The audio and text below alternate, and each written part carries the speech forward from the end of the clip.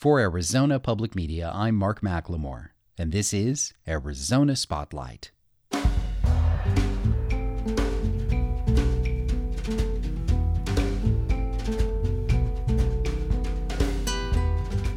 Coming up, the first part in a series examining the growth of BASIS schools and what they offer families looking for education alternatives.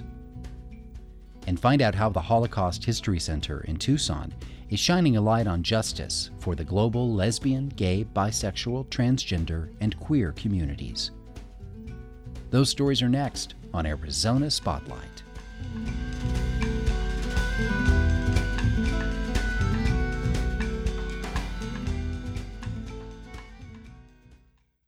BASIS schools have been called America's best and most challenging by Newsweek and The Washington Post. What they sell, a highly rigorous public education, is undoubtedly alluring to parents who are dissatisfied with public schools.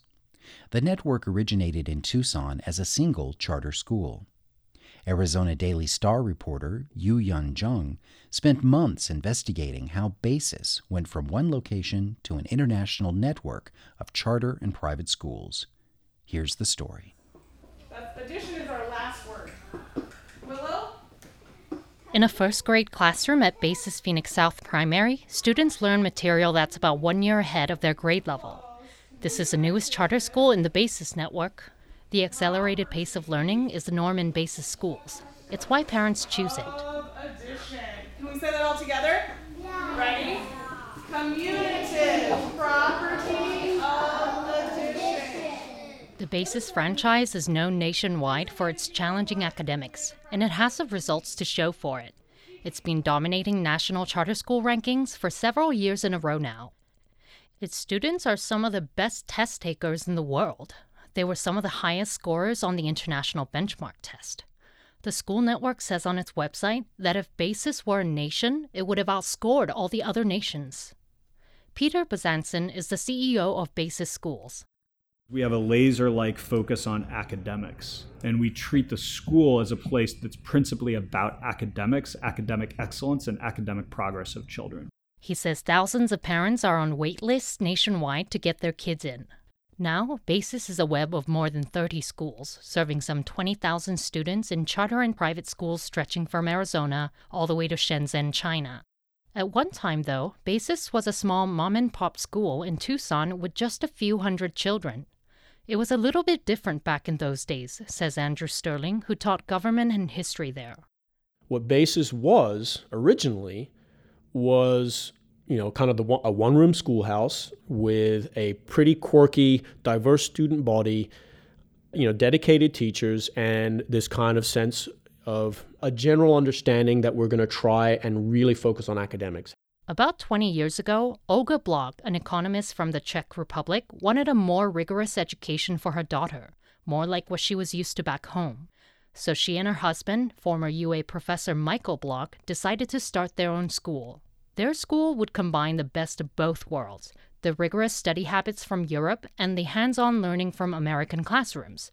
They would call it Building Academic Success in School, or BASIS.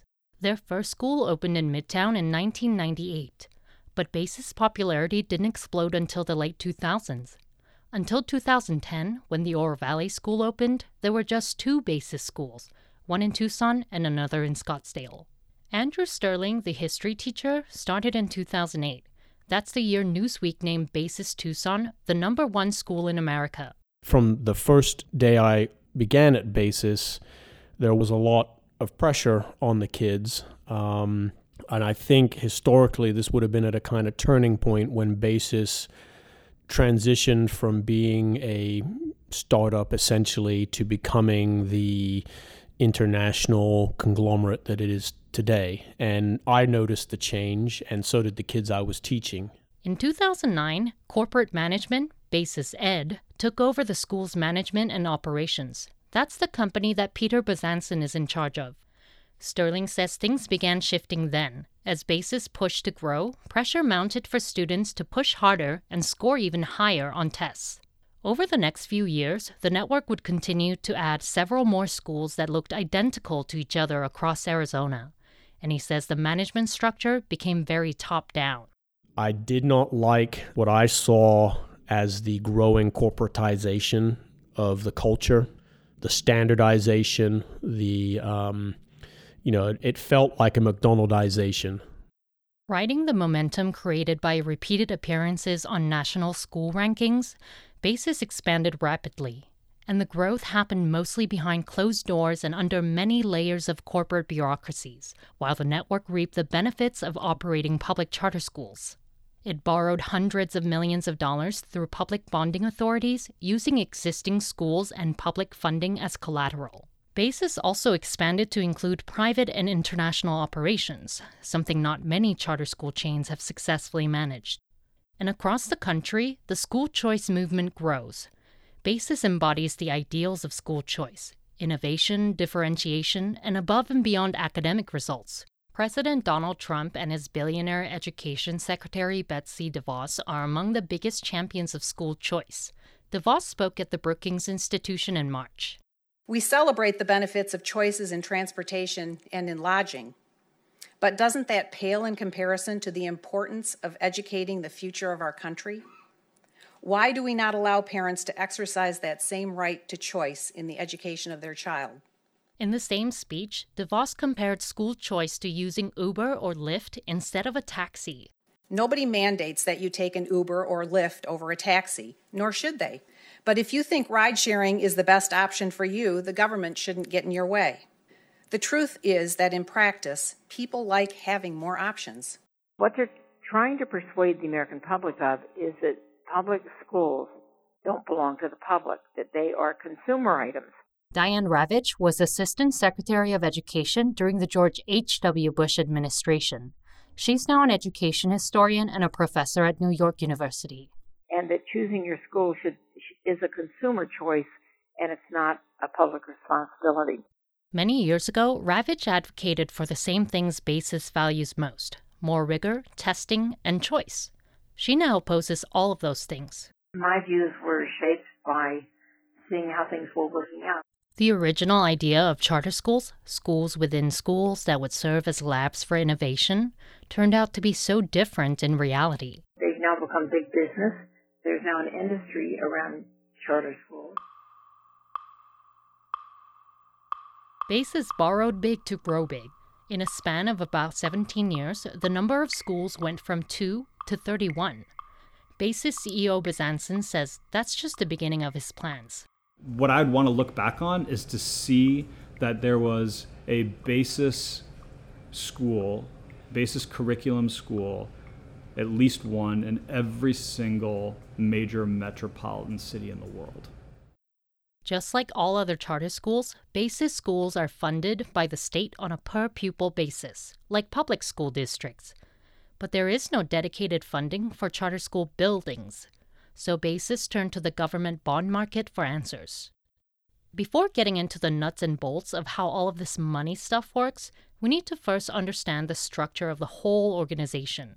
It's got a lot of different entities. To make it easier, we'll compare them to something we know really well: body parts. Say the individual fingers represent each of the charter schools. The hand that's holding all of the fingers together is the charter holder. The charter holder is a non-profit organization called BASIS Schools Incorporated, or BSI. In Arizona, BSI reports to the Arizona State Board of Charter Schools. The hand then connects to a torso via the arm. In this case, the torso is BASIS Ed, which is a private education management organization, or an EMO as it's called in education circles. BASIS Ed manages and operates all of the charter schools and provides academic oversight to the private and international operations on a contract basis. It, being the torso, also connects to 2 sets of legs and feet. Each one represents a separate for-profit company that runs private or international schools. Then at the top, there's the head. That's BASIS Educational Ventures. That's what holds the equities and assets of all of its subsidiaries. Here's how Bezanson explains the system. He's the CEO of the torso. All of us tried to figure out a way back then that we could have centralized services and save money for individual schools and control centrally of those schools, so that BASIS Phoenix, BASIS Scottsdale, BASIS Oro Valley could exist and be the same as Basis Tucson, with their own unique personalities, but ultimately we're trying to replicate and grow what works. BSI, the charter holder, the arm, is the one borrowing money to fuel the growth for charter schools. It's also the only Basis subsidiary for which financial information is publicly available.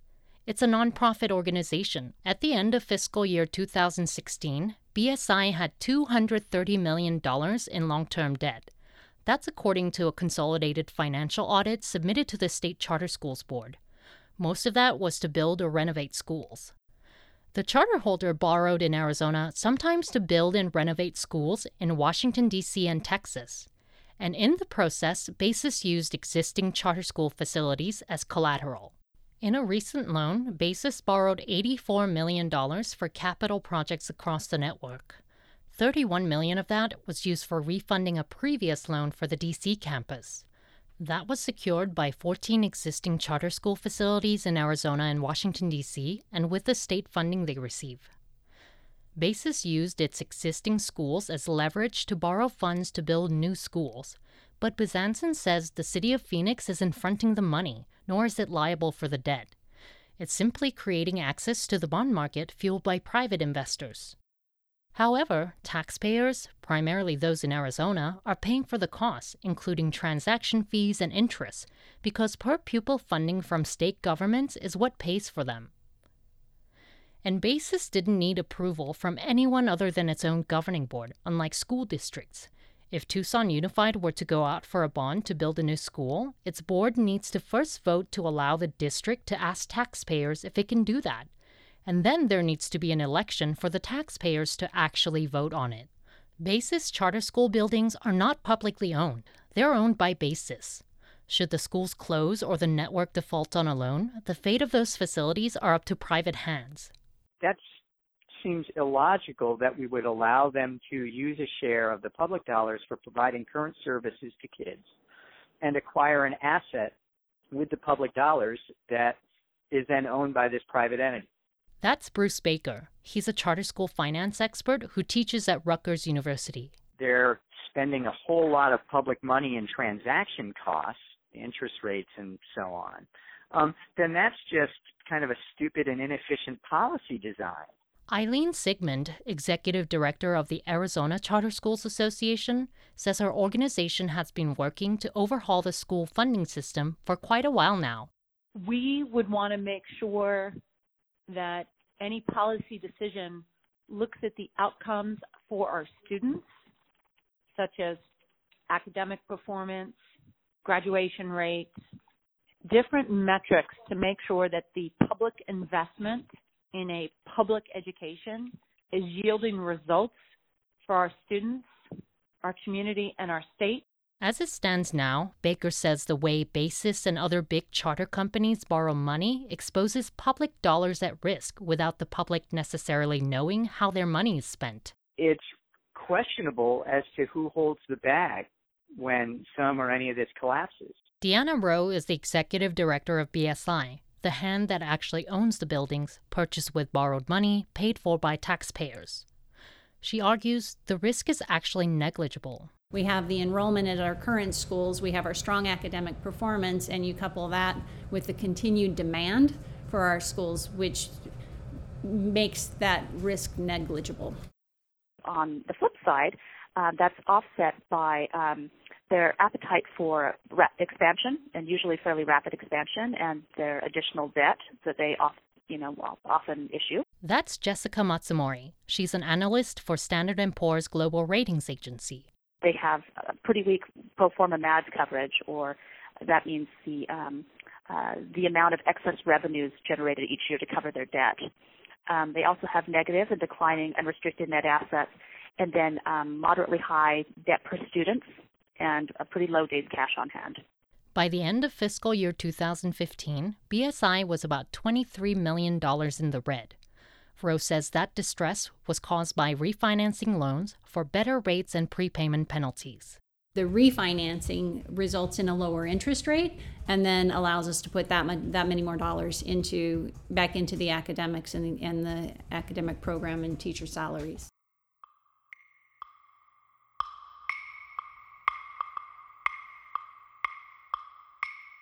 When you look at the agenda for that meeting, there's a call to order, a call to public. This is Jim Hall. He runs a charter school watchdog group called Arizonans for Charter School Accountability. It's actually a one-man band. He does everything himself. In a corner office he rents in downtown Phoenix, the retired public school principal investigates charter schools' financial documents and writes about them. Right now, he's going over a BASIS governing board agenda, pointing out how rarely the meetings happen. So since the summer, with all the construction they've done, everything that happens in the BASIS schools, the only thing their board talked about was this website accessibility policy. And that's really, really typical of BASIS.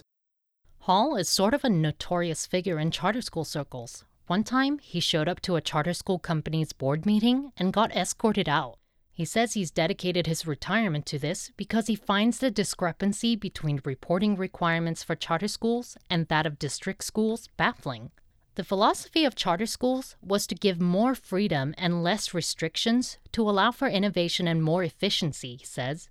But in reality, and what happens in real life is they have almost no reporting requirements and yet are terribly inefficient in the way they operate. So it hasn't made charter schools more efficient by any stretch of the imagination. In fact, they're far less efficient. And one reason they're less efficient is because they don't have to follow the rules. The teachers in classrooms, the principal, and even the janitor at BASIS charter schools are actually employees of BASIS Ed, the private management, the torso, and not the schools themselves.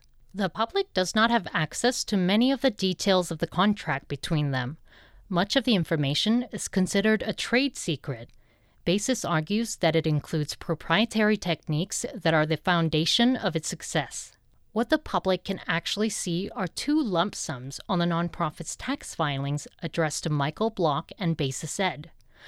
The 2015 filing says BASIS Ed was paid about $16 million in management fees and $62 million for employee salaries and benefits in the previous year.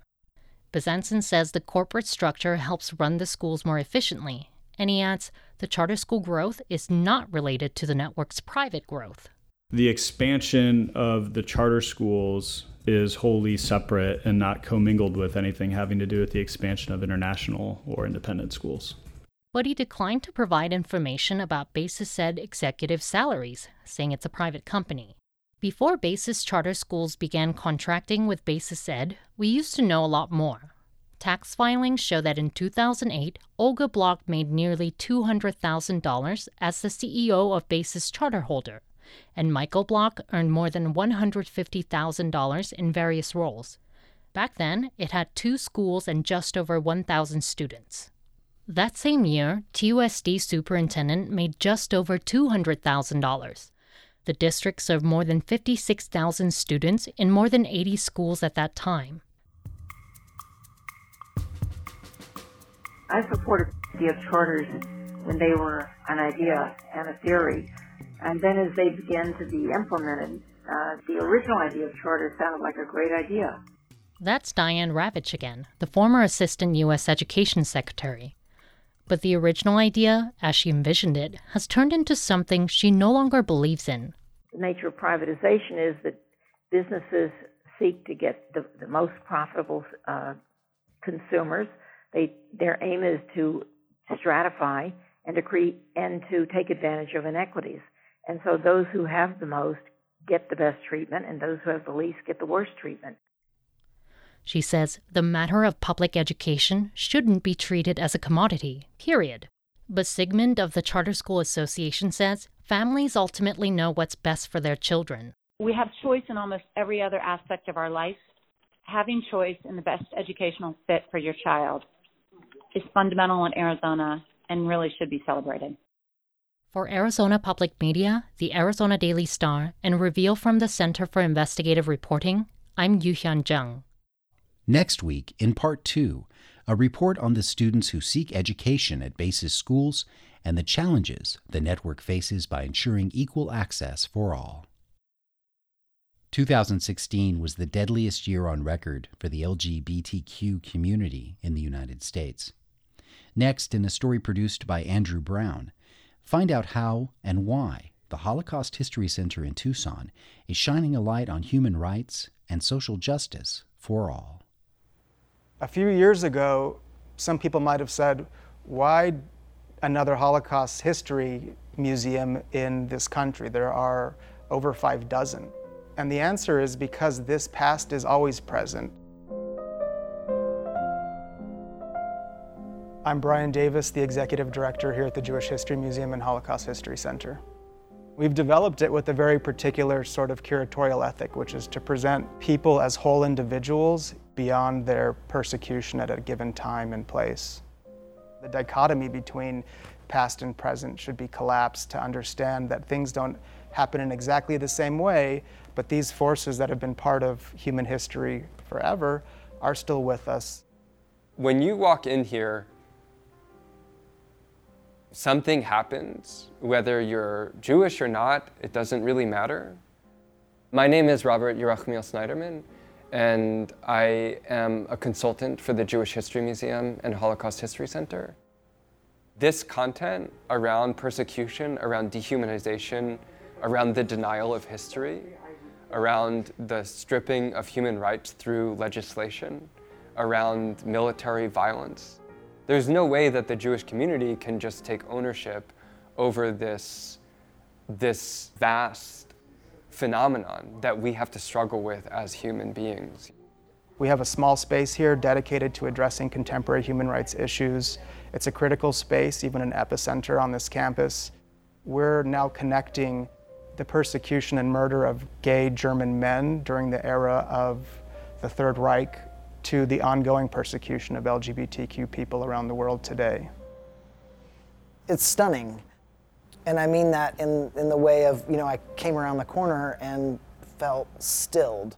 Partially just to see trans and LGBT and queer people represented with so much care, and to know that part of the reason we have to have this particular exhibit is because the violence is not historical but is ongoing. For the purposes of this, I am T.C. Tolbert, Tucson's Poet Laureate, and I was a contributing member to the exhibit. It's titled Invisibility and Resistance, and we're intentionally countering the marginalization of LGBTQ people by making visible their histories, identities, and lived realities today. Invisibility and resistance is something that is in conversation with everything else that's occurring in the Holocaust History Center. Small crowd. Thanks you all for being here. This was a true community collaboration, and I was truly just one small part of it. I'm transgender. Documenting and being aware of the violence that is pervasive in the LGBT community has been a part of my life for a long time, and it's why I was brought into this project. So, I identify as trans. I also identify as genderqueer. When folks ask what my pronoun preference is, I tend to go by he because, usually just because I have facial hair, and that's a default, which is great. I love that. But I always tell people I love to be referred to as hey girl, too. It makes me so happy. Things to keep in mind is that in 10 nations across the world, being LGBT is punishable by death. According to the Trans Murder Monitoring Project, a trans person is murdered every other day, or about 28 hours. Here in the US, that breaks down to about one trans person is murdered about every 2 weeks. A lot of times I'm asked, well, what can cisgender folks or non-transgender folks do, or straight allies do? And I cannot say it enough. LGBT folks cannot do this on our own. We've been doing it on our own. We truly need this to be your issue too. That was the largest crowd we've ever held in this space. We counted 130 people. And what I loved about that crowd, which is something that we really want to hold here, is that it was incredibly intergenerational. It was also incredibly diverse. I think hope is that something very beautiful and liberating is ahead of us. And that if we suffer, and if we are oppressed, that we will do what is right in reacting to it. The more I learned about history and the ways that trans people and queer people have existed and have found ways to live with a lot of like resilience and resistance is, to me, incredible cause for hope. Which is not to discount all of the ways that I feel like we may be trying to turn back time on some of that progress. I think this exhibit belongs here because I do think there's a shared root in that when we can other someone or a group of people, it makes them less human. I think it's also part of the human condition to sort of get lulled into this idea of progress as sort of on cruise control. But it takes active awareness and attention in an ongoing way to maintain progress. And that's what this center hopes to do for this community. The Jewish History Museum and Holocaust History Center will co-host the 3rd annual Stone Avenue Block Party with the Mexican Consulate on Saturday, October 7th at 7 p.m. The event is free and open to the public. There is more with Center Director Brian Davis on the next edition of Metro Week with Vanessa Barchfield, Friday at 6:30 p.m. and Sunday at 10:30 a.m. on PBS 6. You can also find it at azpm.org. Thank you for listening to Arizona Spotlight. You can find our podcasts on iTunes and through the phone app NPR One. The show originates from the AZPM radio studios. The music is by Calexico. The production engineer is Jim Blackwood. Our executive producer is Peter Michaels. I'm producer and host Mark McLemore. Arizona Public Media's original programming is made possible in part by the Community Service Grant from the Corporation for Public Broadcasting.